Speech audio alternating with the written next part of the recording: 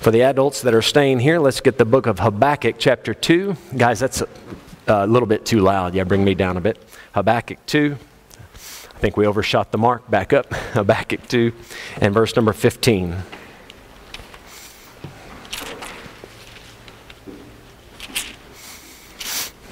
All right, Habakkuk chapter 2 and verse 15.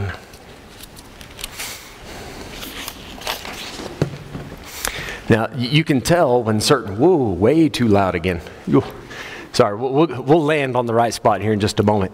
But speaking of volume, when certain guys are gone, certain folks are gone, you can tell, right? When Zintle's not here, you hear it, don't you? Because, man, that guy can sing. And this morning we have a handful of guys out, just different traveling different places, but Zintle and Francois, they can really sing nice and loud. When we have both of them out, we're going to need about 20 other people to really step it up with the singing to fill that gap there. Habakkuk 2, and today we're in verse 15 down to 17, and I believe this is going to be our fourth woe that we are covering. And verse number 15 says, "Woe unto him that giveth his neighbor drink, that puttest thy bottle to him, and makest him drunken also, that thou mayest look on their nakedness." Let me point something out to you if you would follow me here. Verse number 6, that's the first woe. Look at the end of the verse, there's an exclamation mark. And then the second woe, verse 9, ends in an exclamation mark. Verse 12, same thing. Verse 15, same thing. Verse 19, there's our last woe. You can see in the middle of the verse, "Arise, it shall teach!" exclamation mark. I just want you to see the emphasis that the Lord is putting on these woes. It's a big deal to him. These are serious offenses that the Babylonians are guilty of. But as I've been trying to point out, although historically the Babylonians did these things, this is true of any wicked man. Any person that falls into this type of lifestyle is under that same, let's say, wrath from God. In verse 15, what we're concentrating on today, you can see, he says, "Woe unto him that giveth his neighbor drink." This verse has often been referred to as the bartender's woe, because you can see how somebody would get that. Here's the bartender handing him a drink. Now, to be honest, I don't think that's really fair to bartenders. Because you can see the reason that this man is giving somebody a drink in the verse. It's built into the verse. Let me say right off the bat here, there is a difference in how people consume alcohol. There's a difference between consumption that affects no one else. Somebody sitting at home, not getting drunk, the old glass of wine with dinner kind of idea. And I'm not speaking to how good or bad it is. I'm just saying that's one category. That is not the same as somebody that's mentioned in verse 15. Let's not lump them all together this morning. There's a difference between the person who's affecting no one else, not getting drunk, and then somebody that goes out, we call it social drinking. And again, no drunkenness. They're just out with friends, and that's what they do. I want to say it's a private affair in that they're not at some large institution that serves the alcohol. They're at some friend's house, and that's all that it is. And then you have another category where we deal with intoxication. Whether it's public or private, that's a whole separate issue, and that's something that's outlawed in Scripture. And then we also have the party life idea. The person who is living a riotous life. The Bible word that you have in the Bible we use is rioting, which is it's the Old English word for partying. All right, you see the prodigal son. He wasted his life with riotous living. That's the kind of person we're dealing with in verse 15. There's a specific goal in mind. When they put the bottle to the neighbor's lips, they are intending to get that neighbor to do something he or she should not do. And it's clearly pointed out in verse 15 what that thing is. Now, the Babylonians, if we could think of this historically, they have been going around from nation to nation, completely wiping them out. We're going to see this in verse 17, putting fear in the hearts of every nation where they went. And then when they were done conquering the nation, their next conquest was their own passions, their own appetites. I have gone to every nation and I got what I wanted. No one stopped me. Whatever I wanted, I took. Whatever I wanted, I did. I don't care what people think. I'm going to do what I want to do. Now you see that attitude they had about conquering other nations translated to what they did in their off time, their downtime. Now that they're not out conquering their neighbors, now they're going to try to, let's say, defeat them in battle. They're going to try to conquer them in a different way. And now it's all about fulfilling their lust and this same idea. I can do whatever I want. Whatever my appetite is, whatever passion I have, I will fulfill it. Now, it's built into all of us because we have a conscience. We know that there are boundaries that we should not cross over. We know that there are some things that just go directly against nature even. And in order to lower our inhibitions enough to actually go through with those evil lust, those wicked desires, somebody will employ alcohol or any other intoxicant to get their inhibitions down.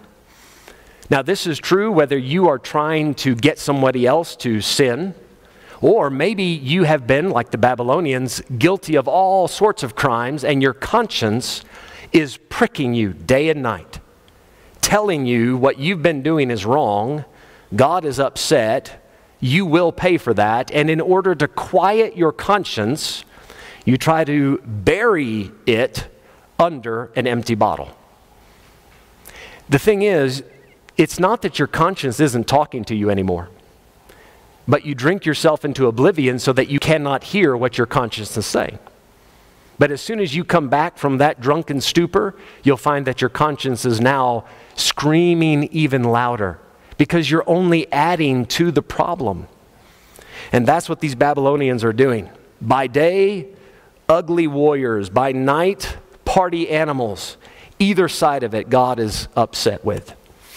In the verse, you can see at the end of it, you put the bottle to him and makest him drunken also, that thou mayest look on their nakedness. You'll find this consistently in Scripture, that these two things go together, wine and nakedness, right? Drunkenness and sex. These two things, they go together to this day. This is common all throughout the world. Hey, baby, can I buy you a drink? Right? That's where a lot of cheesy, bad pickup lines start. Can I buy you a drink? We know what this man's eventually trying to get to, but it starts there. He's trying to show this woman favor and get her to lower her inhibitions so that she doesn't think clearly, she cannot make good, upright decisions, and off we go from there. Getting naked around people that you should not be naked around. You must have some liquid courage to do that, because in your right mind, you wouldn't do that. Nobody's going to walk through town taking their clothes off. You'd have to be out of your mind to do that. So what do? We drink ourselves out of our mind so that it's not that it makes sense to do this, but now I don't care. I can't think, I can't feel, and I probably won't remember what I'm doing anyway. So first the alcohol, then the shameful deeds. Let me show you a few verses of Scripture that go with this idea of drunkenness and nakedness, seemingly always popping up together. Proverbs chapter 23. Would you turn with me there, please? Proverbs chapter 23.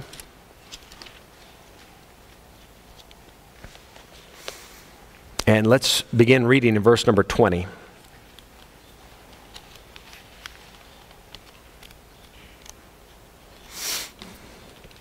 Proverbs chapter 23 and verse number 20. The Bible says here, "Be not among wine bibbers, among riotous eaters of flesh." Now, for julle mense in hierdie land, you have got to rejoice at how this verse is worded, especially the end of the verse. Because imagine if it said, "Be not among eaters of flesh." Wow, with julle in die braai, julle is no klaar, if that's what it says, right? But thank God it says riotous. Do you see the word we spoke of earlier? Riotous eaters of flesh. This is the, verse 21, different words. For the drunkard, there's your wine bibber, and the glutton, there's your riotous eater of flesh. For the drunkard and the glutton shall come to poverty, and drowsiness shall clothe a man with rags. That's the end of the drunkard, the end of the person who lives in pleasure. Come down to verse number 26. 26. I'm just showing you what the context is. Now in verse 26, Solomon speaks to his son. My son, give me thine heart, and let thine eyes observe my ways. For a whore is a deep ditch, and a strange woman is a narrow pit. She also lieth in wait as for a prey, and increaseth the transgressors among men. So now we see where the context has shifted. Don't be a drunkard. Don't be a glutton. Watch out for strange women. Say, what is a strange woman? It's not a woman with a third eyeball, right? It's not that kind of strange, 6 fingers on each hand. Not that. A strange woman is any woman you're not supposed to be with. So anybody outside of your spouse, she is a stranger. She's not part of that marriage covenant. So watch out for that. Verse 29, watch how he links the context. Who hath woe? Do you remember that word from Habakkuk 2?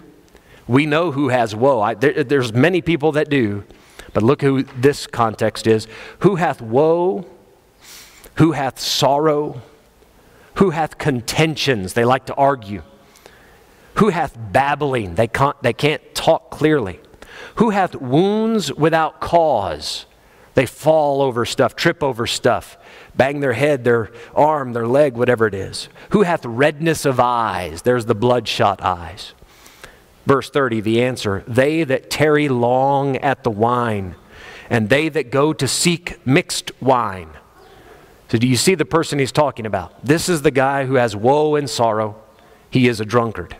Verse 31, look not thou upon the wine when it is red, when it giveth his color in the cup, when it moveth itself aright. That is the fermentation process. You leave that grape juice in the barrel long enough, it will begin to stir itself. It has a mind of its own. And it will first move itself, and then if you drink it, it'll start to move you. Look at the end of it in verse 32. At the last it biteth like a serpent, and stingeth like an adder. Thine eyes shall behold what? Strange women. Do you see how these two ideas kind of mix and mingle? They flow together. You get busy with that wine, and all of a sudden the wrong crowd starts coming around and various temptations present themselves.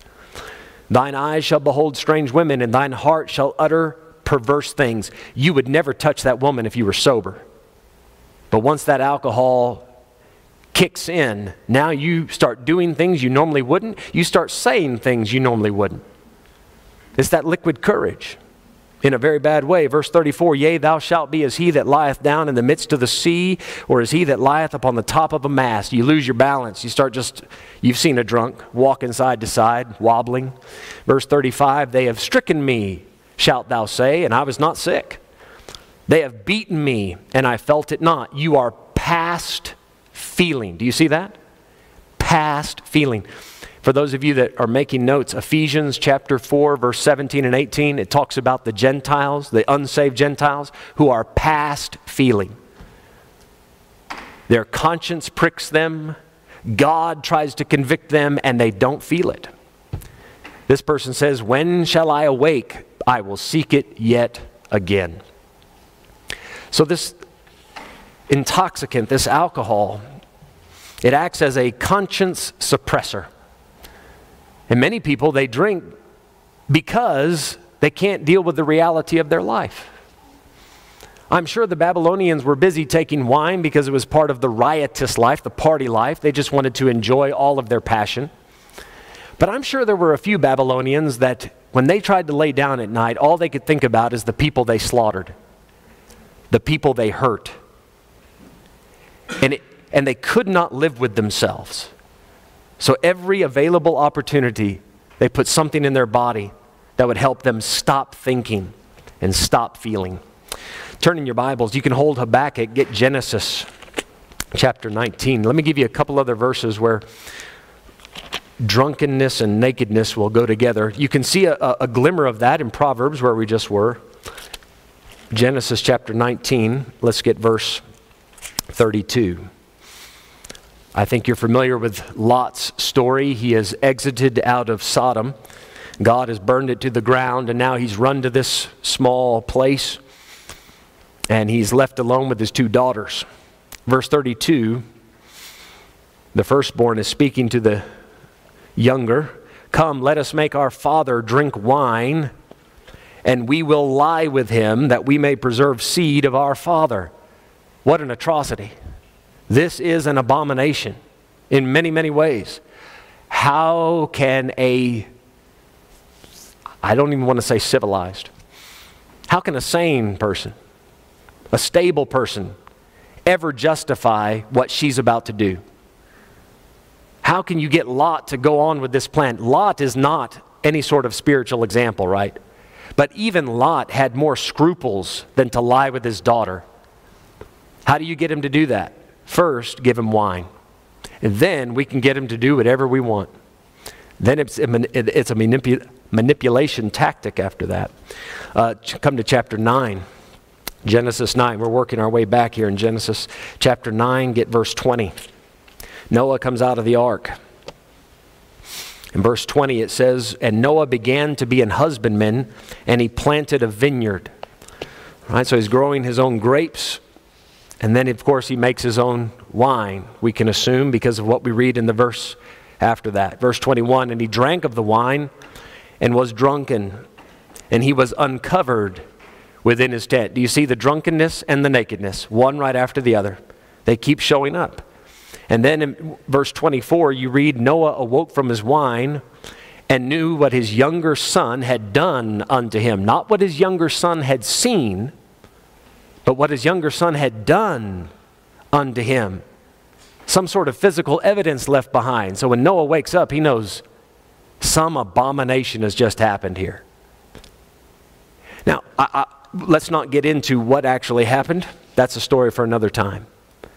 Noah, I think, represents a different category of drinking, if we can address it for a little while.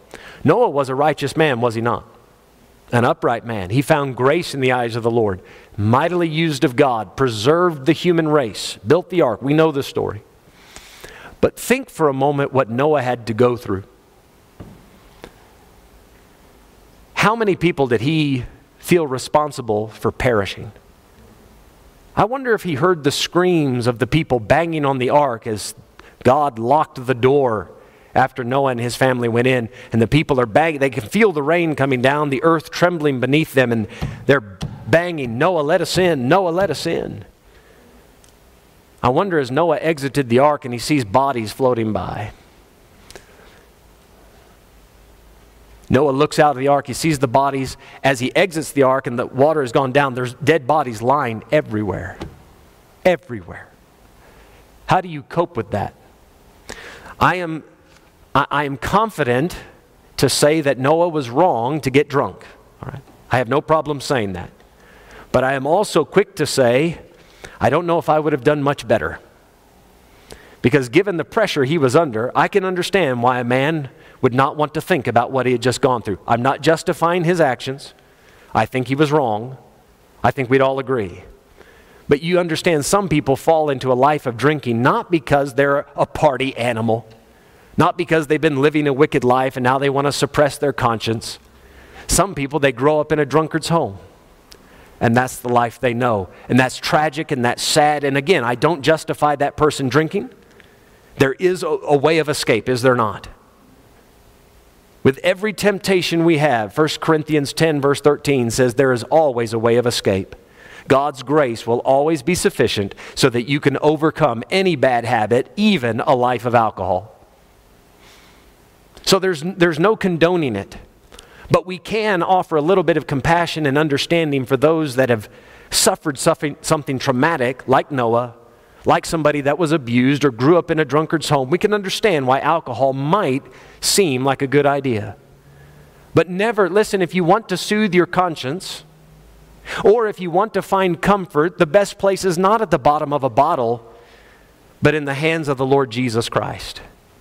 He says, come unto me, all you that labor and are heavy laden, and I will give you rest. Take my yoke upon you and learn of me, for I am meek and lowly in heart, and ye shall find rest unto your souls.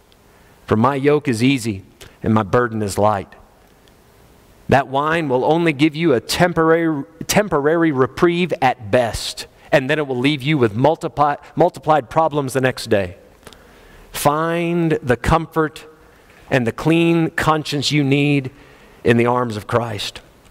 I wonder then, from what we've seen, this connection with drunkenness and nakedness, and by no means have I showed you all the verses. I think you can conclude the point here. I wonder then if we can move this back into Genesis 3. Have you ever wondered what Eve ate? What kind of fruit it was? A lot of people say it was an apple. I don't believe that. You know, we call this part on the man the Adam's apple because they say, Adam ate the apple and it got stuck in his throat. That's poetic and all, but it's not biblical. I cannot fully prove it, but I have a suspicion that Eve ate a grape. I got a suspicion that's what it was.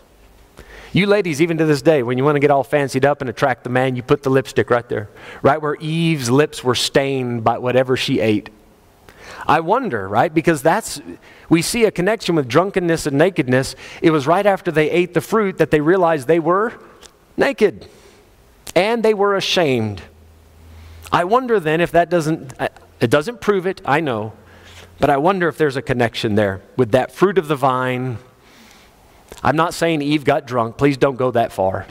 And I'm not saying there was anything physical between her and the serpent, nothing like that. I'm just wondering if it doesn't stem from what happened in the garden, this duality of drunkenness and nakedness. Now, if you would, hold your place in Habakkuk and flip over to Hebrews chapter 3, please. Hebrews chapter 3.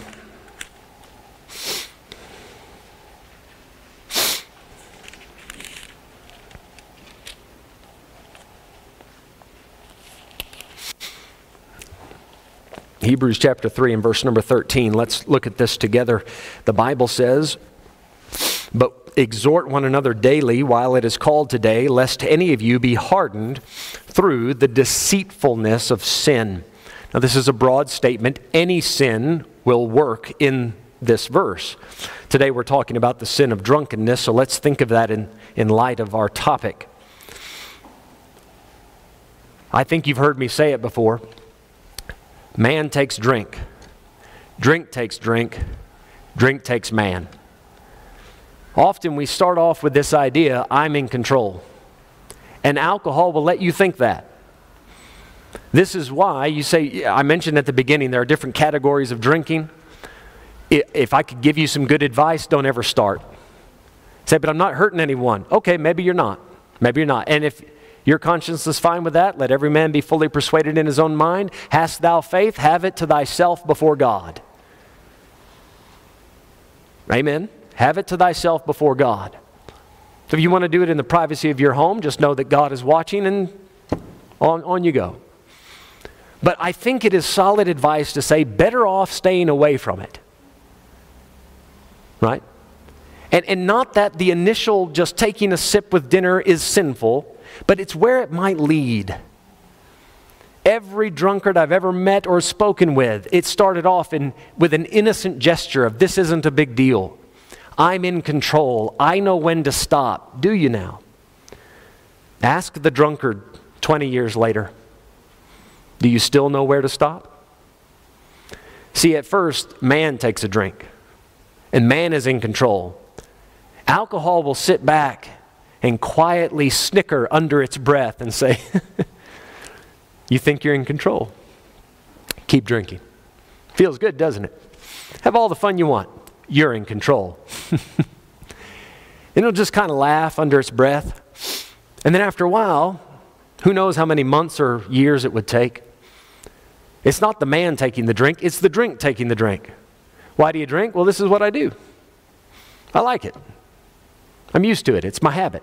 It's my thing. I drink because I drink. This is just what we've always done. It's our culture. I like that answer. It's our culture.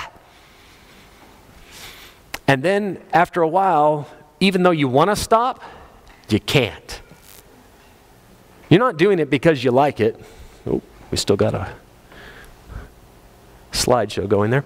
You're not doing it because you like it. You're doing it because you have to. You can't stop. Now the drink is taking the man. You thought you were in control. And then slowly, alcohol's not in any rush. Sin is not in any rush. It'll take its time, but it'll eventually break you down. Let me show you another verse that goes with this. Come to Proverbs chapter 20.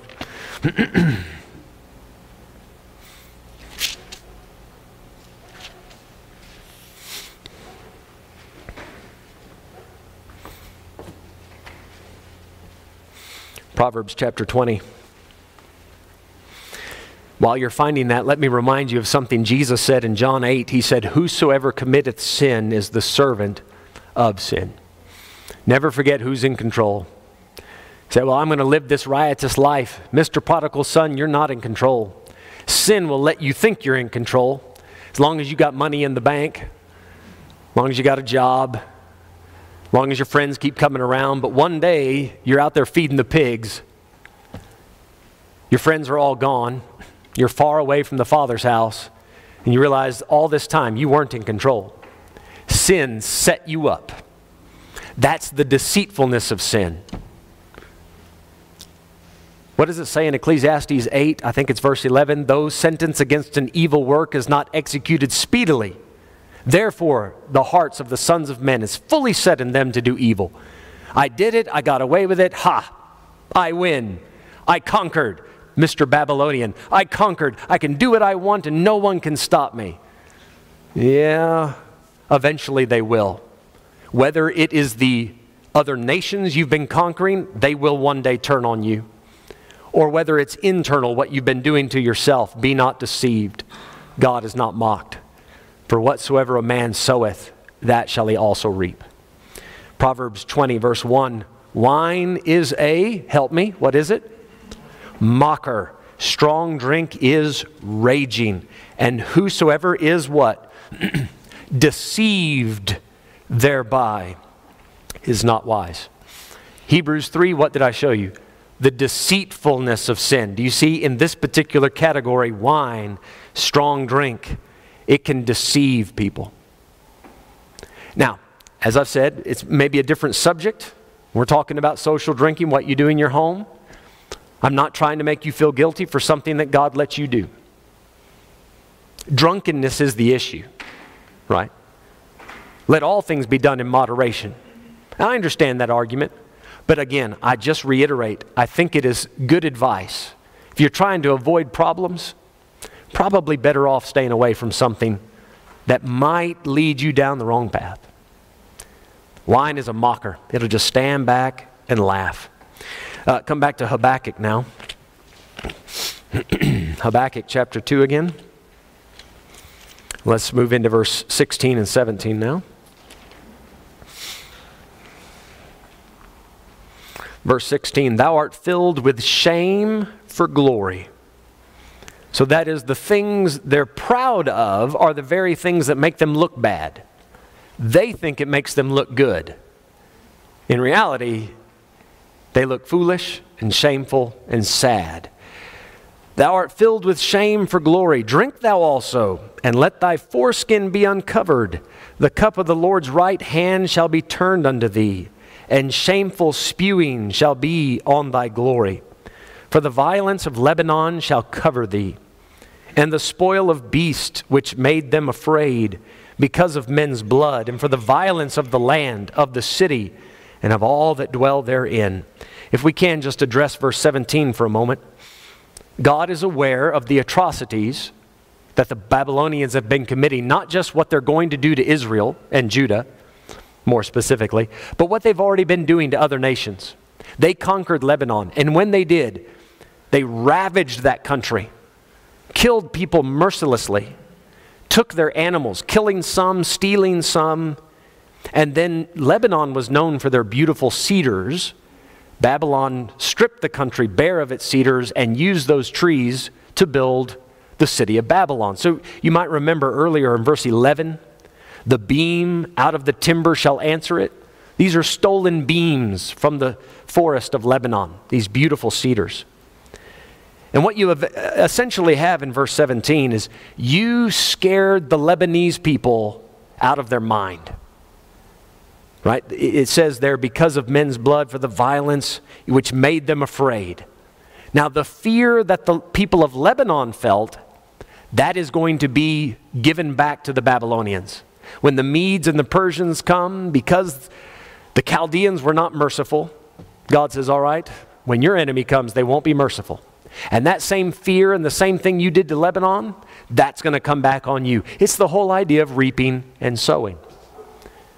So not only their conquest in war, God is going to judge them for that, for their extreme violence, the ferocity of it. But also verse 16, their lack of morality, the things that they did in the dark of the night, throwing these wild parties. God said, I'm going to also bring that back on you. So let's talk again in verse 16 for a moment. Thou art filled with shame for glory.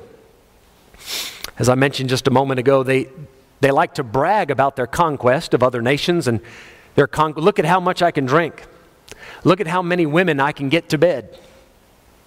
To this day, do we not hear the same sort of, I want to call it locker room chat? When I was young and an athlete in the locker room, this is what you talked about. And we used to thump our chest and brag about it. This is how drunk I was. This is how wild I was. We thought it was a badge of achievement. It was exactly the opposite. Absolute shame. I think maybe we can pull into this what Jesus said in Revelation chapter 3. The church of the Laodiceans, they said, I'm rich and increase with goods and have need of nothing. They thought that was a compliment. They thought they're saying something good about themselves. We're self-sufficient. We know our rights. We're on top of things. Jesus said, and knowest not that thou art wretched, miserable, poor, blind, naked. You don't know how bad off you are. Too busy patting yourself on the back to actually look at what you are. Can I ask you to flip over to Philippians chapter 3 for a moment? Hold your place in Habakkuk. Philippians chapter 3.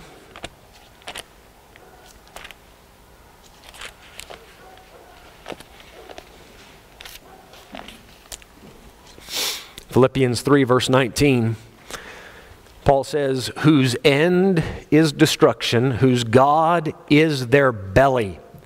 What does he mean? Whatever your appetite is, that's what you serve. Whatever you want, right? You're going to do your will. Whose God is their belly, and whose glory is in their shame, who mind earthly things. We're talking here about the enemies of the cross of Christ. And Paul said this, you see in verse 18, I tell you even weeping. Paul's not rejoicing that he's able to judge and condemn these enemies. This is a heartbreaking thing, and I want to have the same attitude as I say this to you. Somebody who is bragging about this sort of lifestyle, let's not just look down our nose and go, shame on him, and that's the end of the conversation. Shame on what you're doing, but hey, you can change. God's grace can pull you out of that life and show you a much more satisfying, a much more happy and joyful life. If we can just convince you the other side of the cross, not be its enemy, but its friend. But see what the Babylonians, the punishment God has planned for them, Paul points out the same thing is going on in the New Testament, whose end is destruction. They're bragging about it now, but one day when they stand before God, they will not be boasting of their achievements. Not anymore. True strength, guys, is not the ability to fulfill all your lusts, but rather to crucify your flesh. It takes a real man to say no to what he wants. That's a real conquest. Conquering your appetites, not giving in to them, but conquering them. Disciplining yourself. While you're in the New Testament, hang on to Habakkuk, get Romans chapter 1.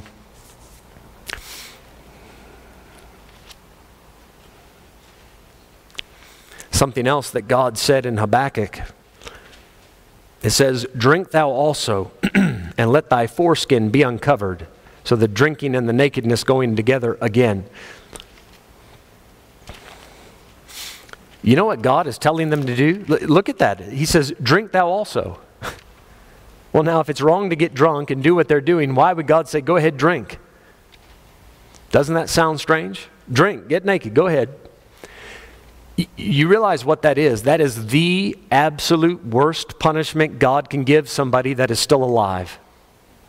The only thing worse is hearing him say, "Depart from me, ye cursed, into everlasting fire." That's the next worst thing. But under that, while you're still breathing, the worst thing God can tell you is go ahead, do what you want to do. It doesn't get worse than that. So in Romans 1, I want you to see here the same thing is mentioned in verse number 24. Wherefore God also gave them up to uncleanness through the lust of their own hearts, to dishonor their own bodies between themselves. God has revealed himself to these Gentiles, and they continually change the truth of God into a lie. They say, we've got it figured out. Verse 22, professing themselves to be wise, they became fools. And God says, okay, if you're so smart, I'll step back and let you do what you want. Now, God is not stepping back forever. He steps back and says, I've tried everything to reach you, but you're not listening. Do what you want, and I'm going to be right here waiting for you to repent. If that sinner repents, they can find mercy from God. But they have gone so far, they have seared their conscience so much that God takes his hands off and says, I'm done dealing with you.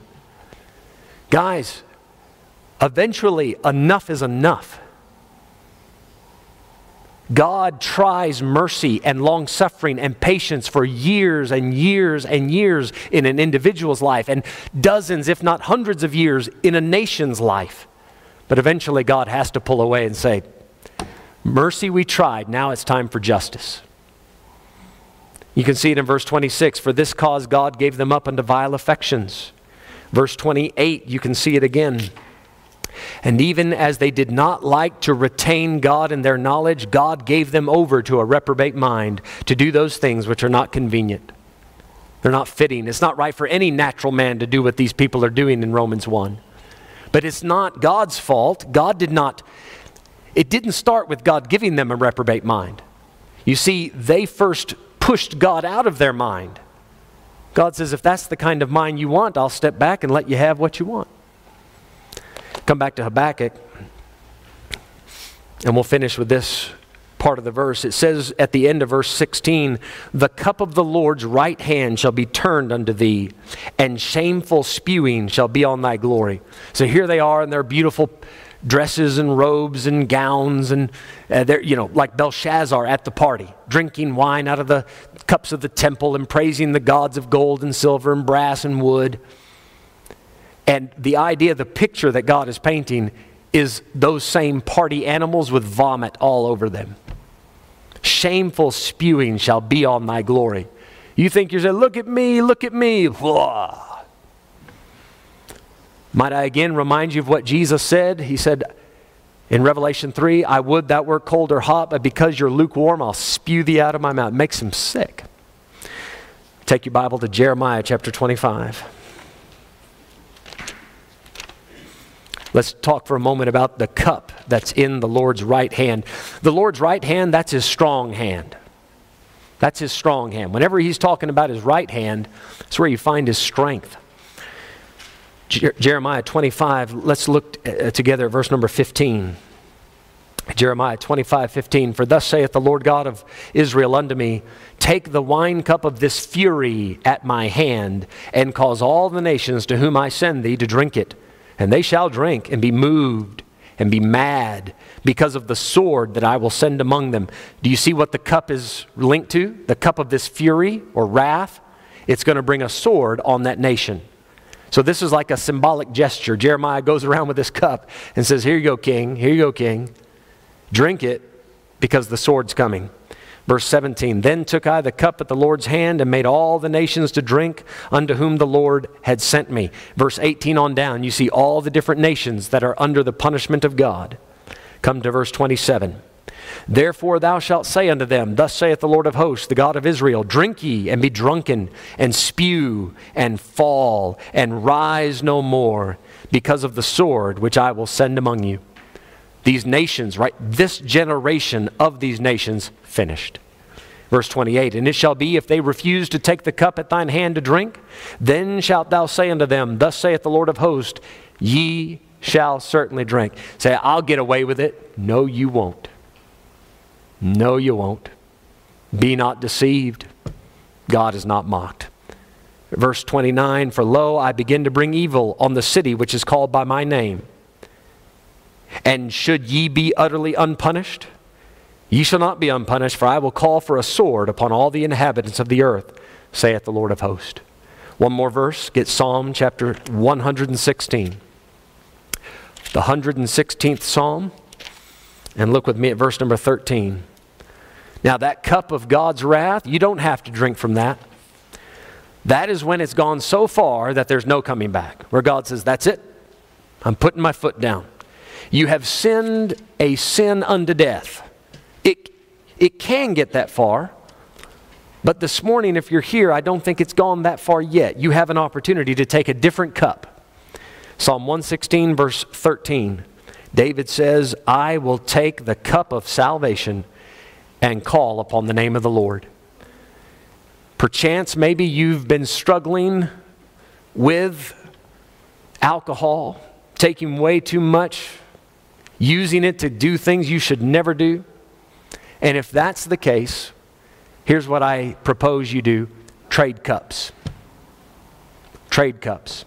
In 1 Corinthians chapter 10, we read this verse where it says, you cannot drink of the cup of the Lord and of the cup of devils.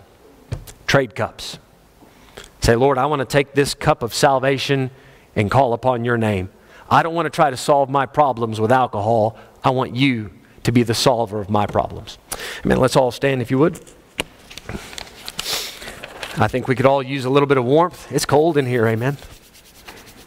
So let's have a word of prayer. We'll let you guys go outside and fellowship for a bit. Father, thank you for the warnings that you've given us in Scripture today. And if it were not for your mercy, God, all of us would be struggling under the deceit of sin, whether it's alcohol or nakedness or whatever the sin might be. Thank you for coming to set us free from that. And I pray, Lord, anybody who might be struggling with it, give them the victory they need. Let them take that cup at your right hand, that cup of salvation, and call upon your name. Please bless the service to come. We ask it in Jesus' name. Amen.